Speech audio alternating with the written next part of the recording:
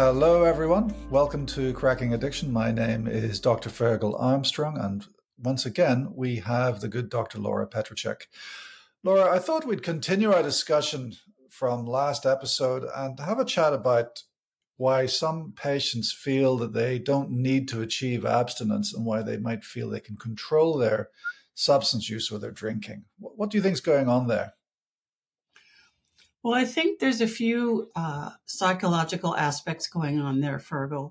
One is that some clients have a cognitive distortion or they're in denial that they can control their drinking or drug use. And especially if they've had times where they could actually control their drinking and drug use, they'll grab on that information instead of the information that's to the contrary. A lot of so times they're relying on past experience. Yes, which is maybe 50-50. 50 they controlled it, 50 they didn't, or maybe 80-30, 80-20. Yes. Yeah. But the problem with substance use is that you lose control of your consumption, isn't it? That's one of the diagnostic criteria for substance use disorder. And the longer that you swim in that sea, the more likely it is for it to suck you down, isn't it? Yes, the likelihood is more of sucking a patient down. However, going back to that cognitive distortion, a lot of times patients are in denial. They don't see it. Maybe their family does or their employer, but a lot of times they themselves don't see how they're going down the rabbit hole. So we've agreed that there's a cognitive distortion going on, and we've agreed that part of the reason is that they're relying on past experience. But that's not surely the whole story. What other reasons are there that permit the existence of this cognitive distortion? Well, put simply, people like to drink. People like the effect. They don't want to give it up. That's probably number one. People and then there's denial, isn't there? Yes. What's the underlying root cause of denial, do you think? They don't want to give up their drinking, and they don't want to give up the good feeling that it gives them. Minus they don't think about the next day, the hangover, or all the negative consequences. They don't want to give up that quote unquote good feeling when they drink. And or that kind of that positive rewarding effect is perhaps being used to treat an underlying negative emotion. Yes, there's a lot of reasons why people drink. It could be underlying negative emotions. It could be a whole host of issues or situations or past experiences that they want to continue to drink and suppress those feelings or experiences. So how do we approach treatment in someone who's in that phase where they're engaged, but they're not acknowledging the need for abstinence? How do you actually approach that kind of patient? Well, I think one of the first courses of action is using harm reduction a harm reduction approach or motivational interviewing, so taking a step back from the complete abstinence track and meeting the client where they are. Like, it's interesting. I just had a client before our podcast who said, Dr. P, I looked at your book and, I got to tell you, I just don't see me as being completely abstinent. So are you going to still be able to work with me, or should I find another therapist? Because she goes, the more I read about the 12 steps, the more I kind of had a recoil reaction. And so I said, yes, we don't have to do total abstinence. So I do think it's important to start where the patient is. And if they're ambivalent and don't think they're alcoholic, then we need to start there. Because it's very frightening, isn't it, for someone who's relying on alcohol for whatever reason to suddenly contemplate life without it. It's like jumping into a cold bath, isn't it? That's just awful. Yeah. I mean, Yeah. it's like you said, jumping in a cold bath, jumping into a cliff. I mean, one of my clients once said, I know alcohol is killing me, Dr. P, but I know it. This is a known factor. I don't know if I stop what that world's going to look like, and it scares the shit out of me. And so I'd rather go down this Yeah. destructive path. And that to me was illuminating, but Yeah. also sad. So when I meet patients who say to me that they want to achieve controlled drinking, which is when I hear controlled drinking, I actually hear I don't actually or I cannot contemplate abstinence. I sometimes feel that really it is a cognitive distortion and really I have to join them where they are, as you say, and I'm looking for that opportunity to then have the conversation with them about, well, you tried controlled drinking, where did it get you? What's the alternative option? Do you ever come across that kind of patient? Yes, as I stated earlier, I'm working with one right now. So my Yeah, approach right now with where she's at is to have her keep a journal, an alcohol journal of what was going on before she picked up that drink, how much she drank, what did she drink, and how did she feel afterwards. And so part of yeah, it is a lot of times patients have no idea how much they really consume. There's even yeah, denial. There's a lot of denial right there. But it's them. yeah, So it's using their own information they gave me to then say, okay, well, you wanted to have 4 drinks a week, and last week you had 10. So what do you make of that? How is this working for you? Or do you yeah, think it's working for you? So it's helpful. It's more helpful if they come to the conclusion of, wow, this isn't working for me. It helps break yeah, that denial. yeah. The other thing I often think about when I consider the goal of abstinence, it's a negative goal for some people, isn't it? Because people will say, my goal will be to not drink. Mhm. When really we know that negatively framed goals are not as good as positively framed goals. And so, I think moving that shifting from I don't want to drink to I want to be sober, I want to achieve abstinence, I think is an important part of the journey. Um, and I also think that it's a journey that is so frightening. And I think there's two things that I think about when I approach this. Is first of all, I've got to understand what the driver is for the alcohol, and then the second step is to actually start breaking down the very next step. Because if you start thinking of the mountain that you've got to climb, you lose sight of the step in front of you and you stumble. So Yes. really my focus in helping these patients is understanding why, what utility does the substance give them, and what is the next step, then the next step, then the next step. Now, the utility for people, we've already agreed that, negative emotions, trauma, but, we have to acknowledge the impact of trauma in people's lives, and also potentially other perhaps impulse control disorders that are going on. How would you deal with trauma in this context? Well, before I answer that question, I have a question to your commentary now. Um, so you're saying, Fergal, that to work with the client, to take the first step. What would what would be your first step with that client? Okay, that's a very good question. So, in my practice, what I would do is basically I say to people, I'm not asking you to quit drinking right now, right? All I'm asking you is to commit to seeing me repeatedly. Engagement. So that's got to be the first step. And Oh, if people want to fade, I'm happy for them to fade. And I'm happy to walk with them as they fade. So basically, I will suggest that they actually cut down by one drink a day, or if they want to just cut down by one drink a week, but keep an accurate diary. And I know that it's the key thing is honesty. So if I build a space within which people are actually able to discuss openly their failures as well as their successes, then we will actually get an honest picture of what's going on. And mhm. so there has to be that time when you create an honest, safe space to discuss progress. And if patients can actually start managing their progress, and if reductions are possible, that's great. That's great. But then at some point, if progress is not being made, then I have to ask the question, well, actually, do you need an alcohol detox? Do you have such severe dependency that you just cannot actually get over this without becoming sick?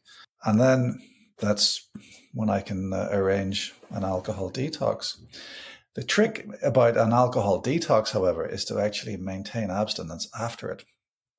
But it is literally one day at a time, one step at a time, and engagement not just with me, their doctor, but engagement with AOD counseling, with psychological counseling to deal with all of the other background underlying drivers of substance use, plus the trauma, as I've mentioned, and also peer support networks. Because there's one thing that I do know is, you can't raise it takes a village to raise a child. It takes a village to achieve sobriety, I think. Yeah, that makes a lot of sense to me, to have them not necessarily commit to abstinence, but commit to seeing you each week. I like that, because then that's more likely they're going to come back, Yeah. and work with you. Yeah. So in my professional experience, a lot of times, if I kind of go head on into working with the client, into their trauma, I've seen a lot more relapse happen. So now I'm usually waiting, so they could get the skills and concepts together and get some kind of baseline of sobriety before tackling that trauma. So, for example, I had a patient who, on her own, read the book Basil Welk. Yeah. Okay. So she decided basically she was, on her own doing this trauma work. And she had only shared about reading this book at the very end. And then, surprise, surprise, or not a surprise, the next week she told me she relapsed. So I think two things: working with a patient that has trauma, we've also have to stay very close, in terms of our support or getting a support system for them. But ultimately, I find it's better. And this client had almost 2 years of recovery. But I would have told her, had I known she was reading the book, it's too soon. It's just too soon. I would be afraid of relapse. And unfortunately, that's what happened. There are those that would say that you need to acknowledge, at the very least, and accept the fact that there is trauma in people's lives. You can't ignore it during a recovery process. Oh, I'm not necessarily saying ignore it. I'm more saying, yes, acknowledge it, like you were stating, but not going head on into it until there's some stability. Well, I think for me, for really all substance addictions, it's important to understand the drivers, and I think trauma is a huge driver for substance use. It's not the only driver, but it is an important driver, and I don't shy away from asking questions about what does the substance do for you, and why is it so good for you. And I don't shy away from asking questions that allow the patient to express the fact that they feel that they've been traumatized. And I suppose when I'm chatting about it, I don't, I'm not a trauma therapist, so I'm not trying to help them directly with their trauma, which is why I go back to the fact that it takes a village. So they need to see someone who's a specialist in trauma therapy. But I use some basic principles around it. I have to show the patient that they're in a safe place. I have to be aware of their tender points. I have to give the patient a sense of control, and I have to celebrate their strengths within the fact that they have suffered. Because my patients, by definition, anyone who sees me after having been traumatized is a survivor, is a success, has got strength. If you manage to get to see someone you need to be congratulated for having the strength to get through that front door. Mm-hmm. So those are my approaches, but I don't try and well, minimize it, cover it up. I perhaps this is one of the very few points where I might disagree with you in terms of actually helping people through recovery. But I don't do the trauma therapy myself. Okay. So you would refer them out? It's an interesting point. Yeah. Yeah, I'm not. I'm a doctor. I'm a specialist in addiction medicine. I'm not a trauma therapist. So would the treatment be concurrent with yours? Like here's trauma therapy. I believe so. Okay. Okay.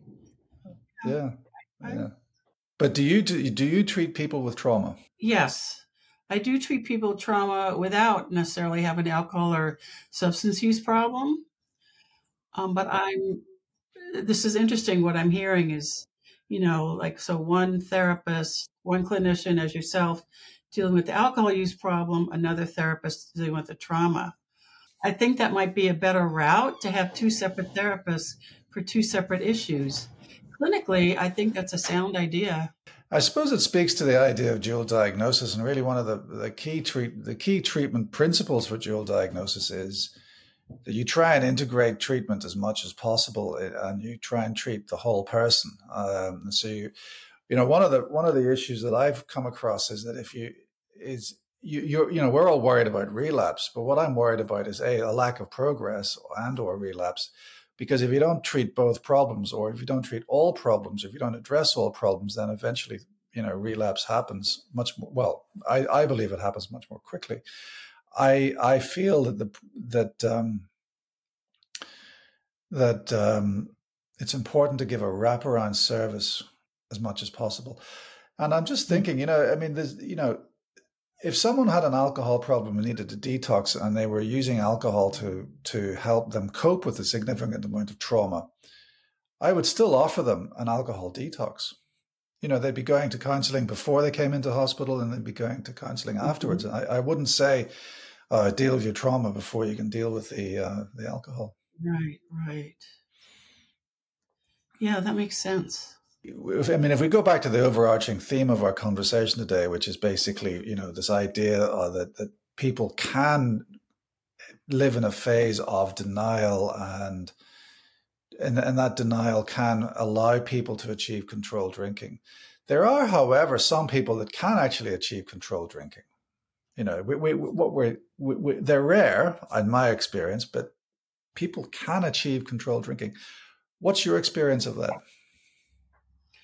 Well, I agree with you. There are people that do.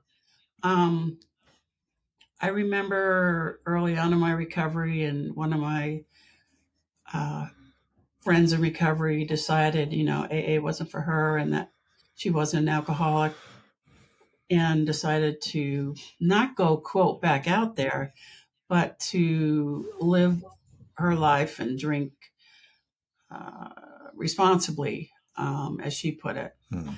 And then I ran into her like 3 or 4 years later, and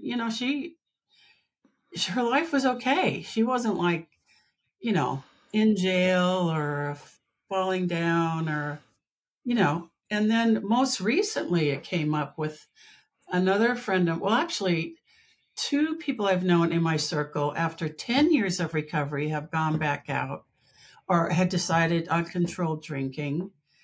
And for one woman, it's been almost 10 years. And, from all the markers, it seems like she's doing okay. And this other woman, it's been about a year and a half. And she finally said, Laura, I have to tell you, I'm not sober. And I feel like I'm lying to you because when you come visit me, you'll go to a meeting, and this is why I'm not going with you. So I appreciate her honesty. And, she seems like she's doing okay too. So I don't think, I do believe some people can control their drinking. I don't think it's a big percentage. I myself would not risk it. I'd have too much to lose, but I do believe some people can.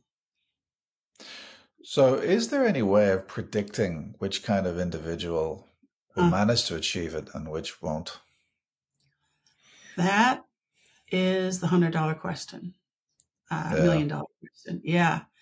I mean, who knows? I mean, I'd say for, these three that I know that went out and did okay, I could probably name 300 who went out and did not do okay. Yeah. I think it's a very Yeah. small percentage. And It's a gamble, isn't it? If we're talking it about is. addictions, it is a gamble because I don't believe that I can predict the person who will manage to do it. But Yeah. I'm of the opinion that the majority of people will not be able to do it. So it's sometimes it's a difficult conversation to have. And really, I suppose the only way to manage that is just to walk with the individual. And as you say at the very beginning, meet them where they are. Right. And And also engagement. go over, oh, excuse me. Yes, and go over some of the potential consequences. So let's say Yeah. you pick up that drink. Okay. Since you've gotten sober, you're married now, or your marriage is stable. You've, you know, re-engaged with your kids, or there's less estrangement there. You're working things out. You got a new job.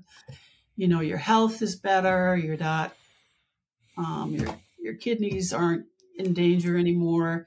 Now, are you willing Mm. to risk all of those successes? And kind of have them work that out. And for myself, I kind of have this, I don't know what you call it, kind of game, so to speak. Like, if I think about it, one of the things I ask myself, what's something I haven't done in recovery? What's a challenge, a positive, not a harmful challenge, that I haven't tried yet? So let's try that before picking up a drink or a drug. And Mm. so it's skydiving, or what? No, it wouldn't be sky. I wouldn't do that anyway. But what's another quote unquote experience or thrill or something?